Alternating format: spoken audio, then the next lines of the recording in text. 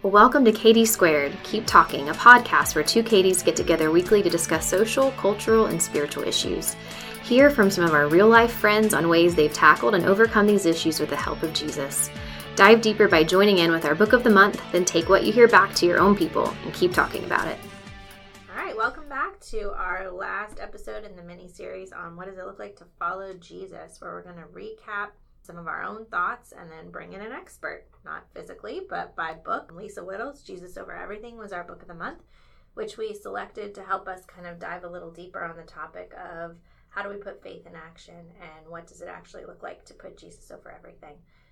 So I'm going to dive in with the first chapter in the book, which stood out to me the most, and it was talking about what we put over Jesus. So Lisa Whittle goes on to talk about things getting complicated when we love ourselves more than we love God, and that Jesus does us the biggest favor when he puts a stop to the things secretly chipping away at us. Tough love comes in different forms.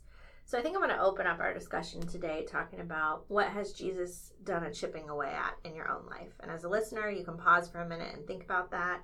In the book, Lisa talks about how she needed to recognize the stronghold that shopping had on her life, and then poses the question, what's in your own life, chipping away, and what are you putting over God? So Katie, have you had any things lately that you could put a label on? Yeah, I think that quarantine has offered lots of strange things, right? Who knew in 2020 this would be what we were talking about? But honestly, reading her story in the first chapter, we, of course, highly recommend you guys pick up the book and read it, because it was just like a kind of hits you right in the face in the best way possible. And she talks about shopping and how she went on a 1-year shopping fast, and her friend, who's like this incredible stylist, comes over to try to help her like put some new outfits together. And she just said, wow, you have a lot of clothes, not thinking anything of it. Like, it wasn't like a dig at her, it was just like just an observation. And Lisa was talks about how she was like, it kind of hit her in that moment, like, oh, well, maybe I do, and I've got a lot of things still have tags on them. And I wouldn't say that I have like a closet full of clothes that have tags on them, but shopping has always been, I think, a lot of women feel maybe probably what I feel like. It does make you feel good, and it is, I don't know, you feel like you're treating yourself or something like that. But it's not even, for me, it's not even like buying things. It's pretending to buy things.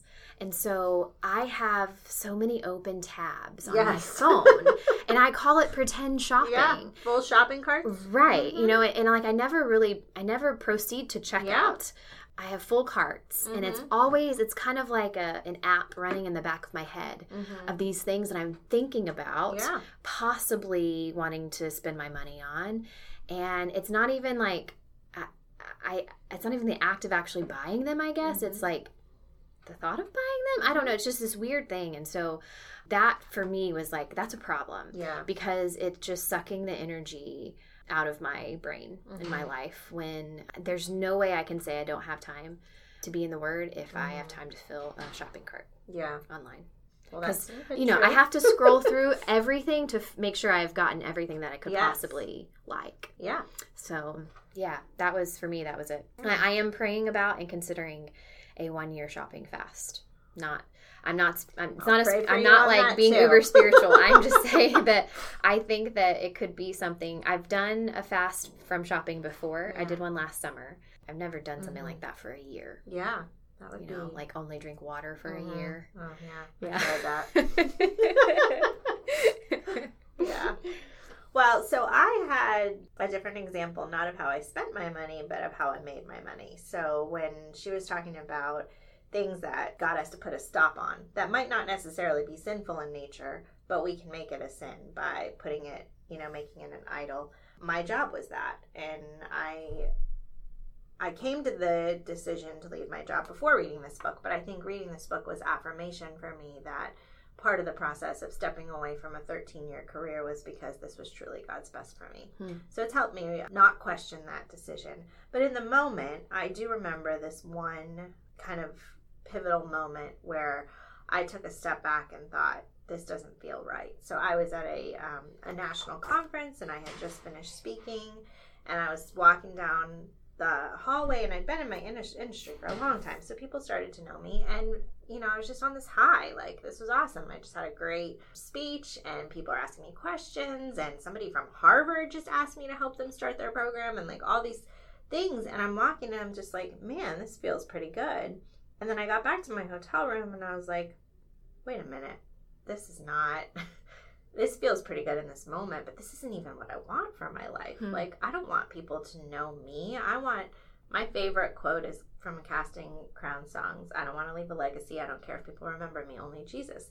And I saw how dangerous it was in that moment, that I was like really feeling this high from the approval of man and the approval of people, and getting caught up in this thought of like, gosh, I could really be somebody on this like national circuit level in my field.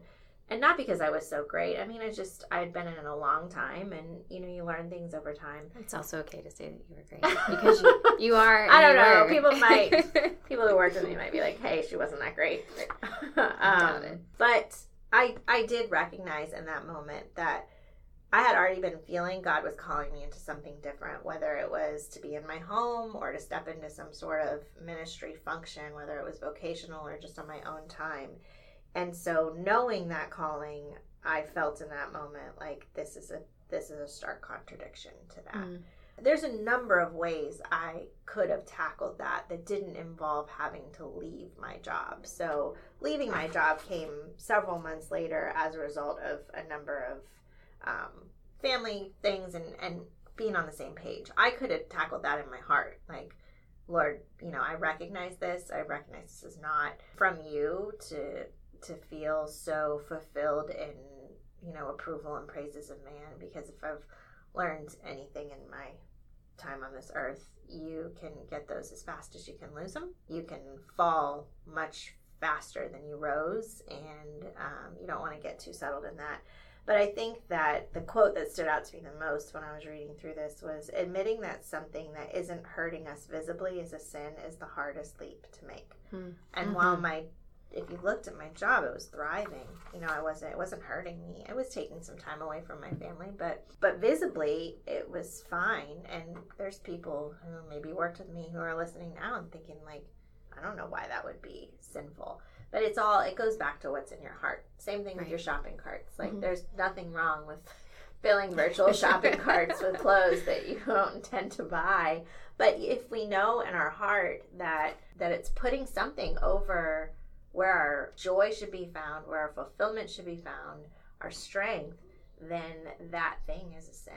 And I think in marriages, we could probably agree, sometimes we put our spouses in those positions. And it doesn't mean you leave your marriage. It means you have to do some heart readjustment of how to reprioritize and reshift that. So I think if I was going to answer the question, what does it look like to follow Jesus, based on using this resource, I would say that the defining answer was following Jesus is putting He over me. And then diving into the areas in our life where we might not be doing such a good job at that. And I don't think you have to look too far, because if that becomes your prayer, God starts to convict you of that. Absolutely. And He'll put a spotlight on it right away. Like, this is the thing. Social media. For most people. You want some time back? Get off Facebook. Amen to that.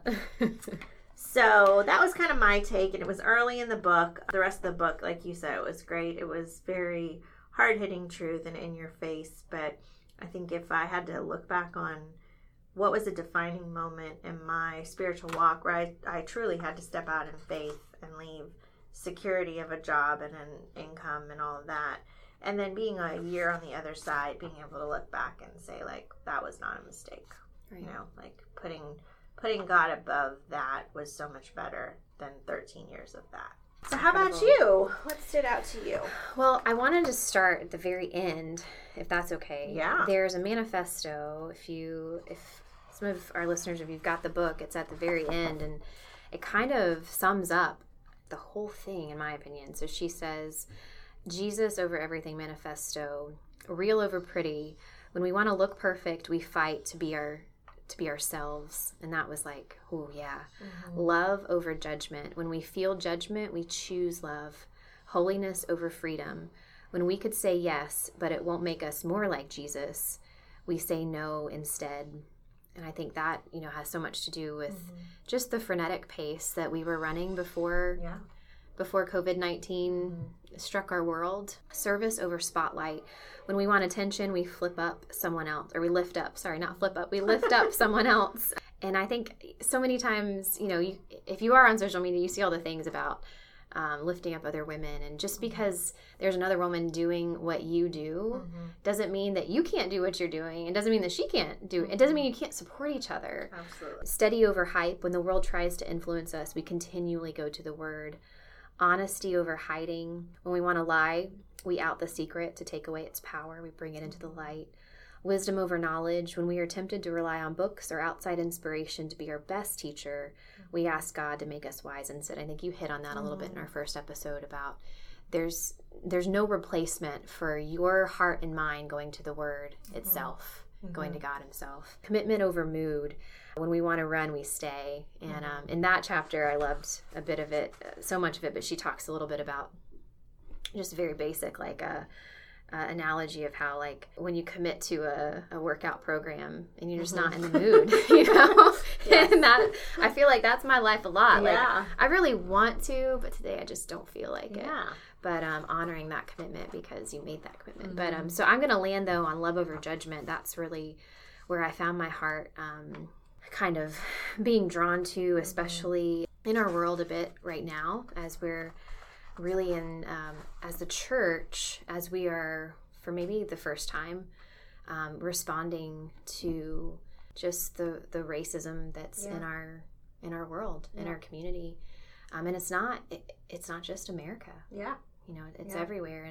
And it's not just now. If you want to go back to the Bible, I mean, it talks, like, we're talking about, a group of people that were enslaved for 400 years, seeking freedom. And so those are the Israelites. And so nothing new.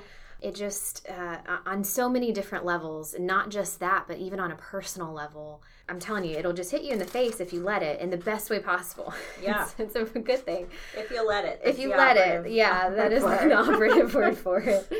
But I do want to say, I mean, I'm sure Lisa Whittle is listening. Yeah. So, totally. We're best friends. That just the way that she writes is so real. Like, she talks about how music has been such, like, a big part of her journey, and she talks about all the different types of music. I just loved it. I felt like you're leading me to Jesus, but I got to know her at the same time, so it's really cool. But she talks about how love often comes from a place of safety, and judgment comes from a place of fear. And our easiest reaction to something we fear is to judge it, because judgment allows us to quickly dismiss it. No one likes the emotion of fear, so our goal when we experience it is typically to release it as soon as possible. Why we so often turn to judgment, being the instant culture that we are, because it does not require of us the way love does, but it also doesn't reward us as love does. We have a choice in these moments now and in the near future that God is asking us to go back to His Word and really understand what it means to be a follower of Jesus. I just always go back to Matthew about just as simple as it is. Love your neighbor as you love yourself. The reality is I love myself. I really do. I mean, it's not, I'm not saying that in like some weird conceited way. I'm saying that I feed myself every morning. I shower most days, not every day. I like to shower every day. I do try to, like, take care of my personal needs. And so He's asking us to do the same thing for other people. And whether they look like us, whether they believe what we believe, whether they have the same preferences we have, whether we go to the same church or not, whether, we look alike, He's asking that same thing from us. I just think that love does. I mean, that's Bob Goff, right? And my favorite book. Mine too. I pulled out that love is a choice carried out by prayer over and over again. So Jesus modeled this choice to love others, even when the loved party was not deserving. And I think that's a big message for what it looks like to follow Jesus. Like, we can all have opinions on what's in the news headlines right now and how deserving those people are to be loved if they have criminal backgrounds or they've done something. But at the end of the day, when you look at the life of Jesus, he loved the most undeserving. Mm-hmm. You know, he didn't spend all of his time with the church officials and the rulers. No. His time was spent with prostitutes and Pharisees and tax collectors and people who needed his love. And as the hands and feet of Jesus, I think that's what, you know, Lisa's kind of tying part of what she's pointing to here in the book. I agree, yeah. You know, she hits on so many things in this chapter, and I really just do believe that it is like the crux of our Christian walk. And people are going to know us by how we love. Yeah. And they're going to know if we truly follow Jesus by how we love other people. A lot of times it's going to require something of us. Mm-hmm. It's going to require a sacrifice on some level. Maybe it's your reputation, or maybe it's, you know, you're going to come against people who disagree with you, and you're going to have to deal with that, or a physical sacrifice of some putting resources into something that you normally wouldn't because you love people in a new way. And so, but I think that love scares us because, as C.S. Lewis talks about, she quotes him, to love at all is to be vulnerable. And vulnerability is something that really scares us. Yeah. I don't know about you, but I mean, I would like to say that I like to feel things, but sometimes it's painful to feel. Seeing what's going on in our world, it's painful. It hurts. Yeah. It hurts to see, really for the first time in my life. I mean, I've known that racism was alive in our country. I knew that. Yeah. I didn't know how to stand against it or to speak out about it. But for the first time, maybe it clicked for me that for 400 years, you know, there has been this group of people unloved. Like, if we just want to boil the whole thing down to that, as the church and as believers, our one job, we could screw the whole thing up. You know, it doesn't matter about a church building or programs or, you know, how great our worship sounds or, you know, do we have like nice bathrooms? When I was a kid, that was a thing for me in churches. Is their bathroom nice? Well, now you Yelp review church bathrooms. Like if you go on Yelp and there's churches, there's comments about this. Heavens. Oh my gosh. Well, now it's like, our one job is to love. It's to love people. Yeah. Because that's what Jesus did. Yeah. And if we miss that, we've missed the whole thing. Yeah. It's a fundamentally basic principle. Right. You don't need a theology degree to just love other people. No. No. And sometimes that means like actively loving. That means standing in the gap for people who can't stand in the gap for themselves, for speaking against injustice, because that's what Jesus would do. Absolutely. For being, you know, the Good Samaritan in this story and not the priest who walked by. Yeah.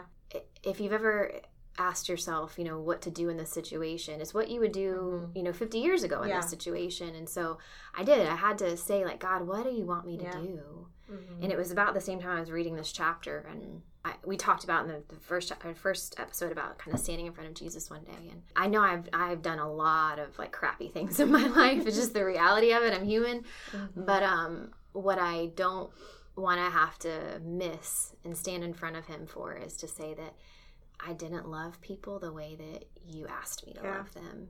And I don't get it right. I'm not going to always say the right things, but I want to love people. You know. Well, and I think if you're listening and you're wondering, like, or thinking, well, I love people.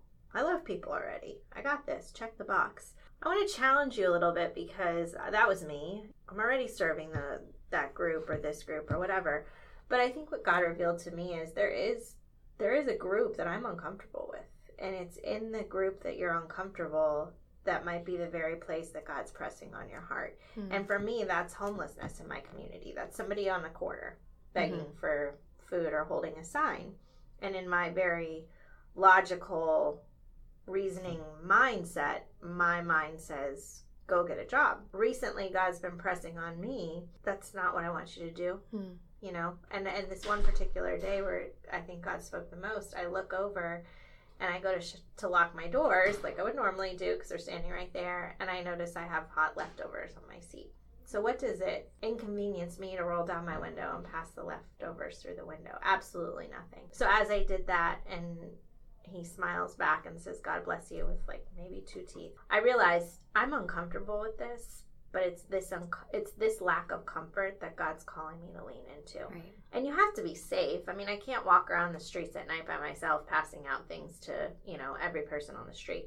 But there is a way that in your lack of comfort that you can educate on the issue, and then find safe ways that are practical that you can pour into that, that you can do that. Just try to lean into that. Where am I uncomfortable? Right. Where do I get aggravated? Yeah. That's a what good one. bothers me about certain groups of people or people in general, or even could be the person who lives right next door to you. It doesn't have to be a group of people. It could be one person. But it's that discomfort that I think can kind of be an indicator for you if you're wrestling with this, like, God, don't I love people? Well, all you got to do is ask, and he's going to show you somebody that you're not. Yeah, I think that it's uncomfortable. And Christianity, I mean, I would love for anyone to please show me where it ever says that it was supposed to be comfortable. Yeah. Following Jesus was never meant to be comfortable. I think that just kind of the American church in general, we have done a poor job in a lot of ways of making it based on comfort. That, everything's always going to be bubblegum and roses and really pretty all the time. And it's going to be aesthetically pleasing, nice Yeah, the stage is going to look really pretty and the bathrooms are going to be nice. It's not like that. Yeah. You can see that all throughout the Bible. But I have found that where I'm, like you said, where God spoke to you the most, when you step out into the unknown a bit, that place of discomfort, I so believe that that's where Jesus is, because that's where he's calling you to, and he's just waiting for you. And he's patient enough to wait as long as you need, but that's where I find him the most, outside of that comfort zone. I guess we can leave it with this a bit, but love is the gift that frees us from the death of never truly living. And then she says, judgment is a soul cancer. It attacks us from the inside and eats away our ability to live strong lives. And love is the antidote for that. And I couldn't agree more. I couldn't either. Well, and I think as we kind of wrap up, I think it's important that we end going back to the beginning. So in the beginning, Katie and I talked about, in episode 1, we talked about in our own lives, following Jesus doesn't look like anything. It doesn't have a look. It's your own thing. But I think if you're new to this, or you're inquiring, or you're questioning, or you're wanting to truly learn and grow from this, I think there's some clarifications Lisa makes in the book that are just from the Bible. And she quotes 1 Thessalonians 4:7. It says, "For God has not called us to impurity, but to live in holiness." And we kind of joked about in the first episode, I talked about cussing and we talked about other things and striving for holiness. And I think in a relationship following Jesus, we have to be willing to relinquish some of that. Like, we have so much freedom, but freedom shouldn't be an excuse for not striving for holiness or for making light of things and putting things in a position they don't belong. And in the book, Lisa used a quote that she saw on a t-shirt. I don't remember if she was wearing the shirt or someone else saw her, but it said, "Running on coffee and Jesus." And most people would think that shirt is cute. I thought it was cute, and I had to reread the section twice because I was kind of irked that she didn't think it was cute. But I get it. She said, we cannot relegate Jesus to a place of coffee. Right. If we need those two things, it should be Jesus over coffee. Absolutely. And it doesn't mean we can't buy those shirts or wear those That's shirts. not what we're saying. It's what's in your heart. Right. And what comes first. As a person who loves coffee, I need it to start my day. But that's just so funny. I need that to start my day, and I am intentional about that, and I don't miss a morning except for today where I'm trying this silly fasting thing. But we're so quick to do that. So I think there was 3 questions that I just kind of want to leave open-ended to the listener. So what freedom are you enjoying more than the Word of God? What's the thing in the morning that you're, or the afternoon, or the evening? What freedom? And you do have the freedom to do it, so we're not condemning that. What's distracting you from living all in with Jesus? And what are you resisting letting go of by way of justification that God might be calling you to? And we have those things. So we're not coming to you from a position of we got it all figured out. Those are things we have to think about too. But if you really want to take the step of putting faith in action and looking at what you want your own life and your own walk to look like, sometimes that starts with some hard questions. Every single day, if we can ask ourselves, what am I relying on more? What am I trusting more? What do I think about more than I think about Jesus? Then that'll help us to see exactly what we're putting over him. And it is, you're right, it's just asking the hard questions. And I think being willing and open to whatever the answers are, and kind of maybe not asking the question already knowing the answer. Sometimes that's helpful, I guess, but really honestly coming to God and saying, I really need you to search my heart. I need you, anything that is offensive to you, God, I need you to bring it into the light. And that's a good place to start. Yep, absolutely. Yeah. All right, so we're going to end with our last question. Katie B., who did you talk to on the phone last? Let's see. The last person I talked to was Mel, who's one of my best friends from Plant City. I've known her as long as I've known Daniel. I met her the year that I met Daniel, so over 12 years now.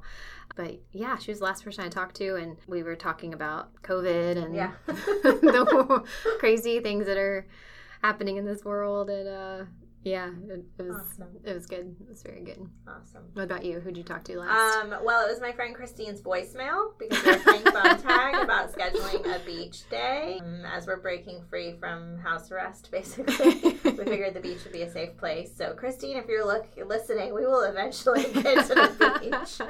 And that's it. Hey friends, thanks for joining in today to hear a little bit from Katie Alexander and Katie Budson about what it looks like to follow Jesus in their own lives. We hope that you were encouraged and uplifted from our conversation and that there was something that you can take back to your own circle and keep talking with your real life friends.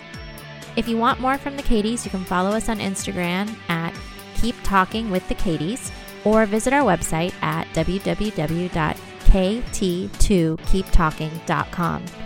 where we put up show notes, some photos, and an opportunity to purchase our t-shirt of the month, which helps start the conversation in your own circles. July's t-shirt is, I am talking about Jesus. Thank you for joining our conversation today, and we hope you keep talking.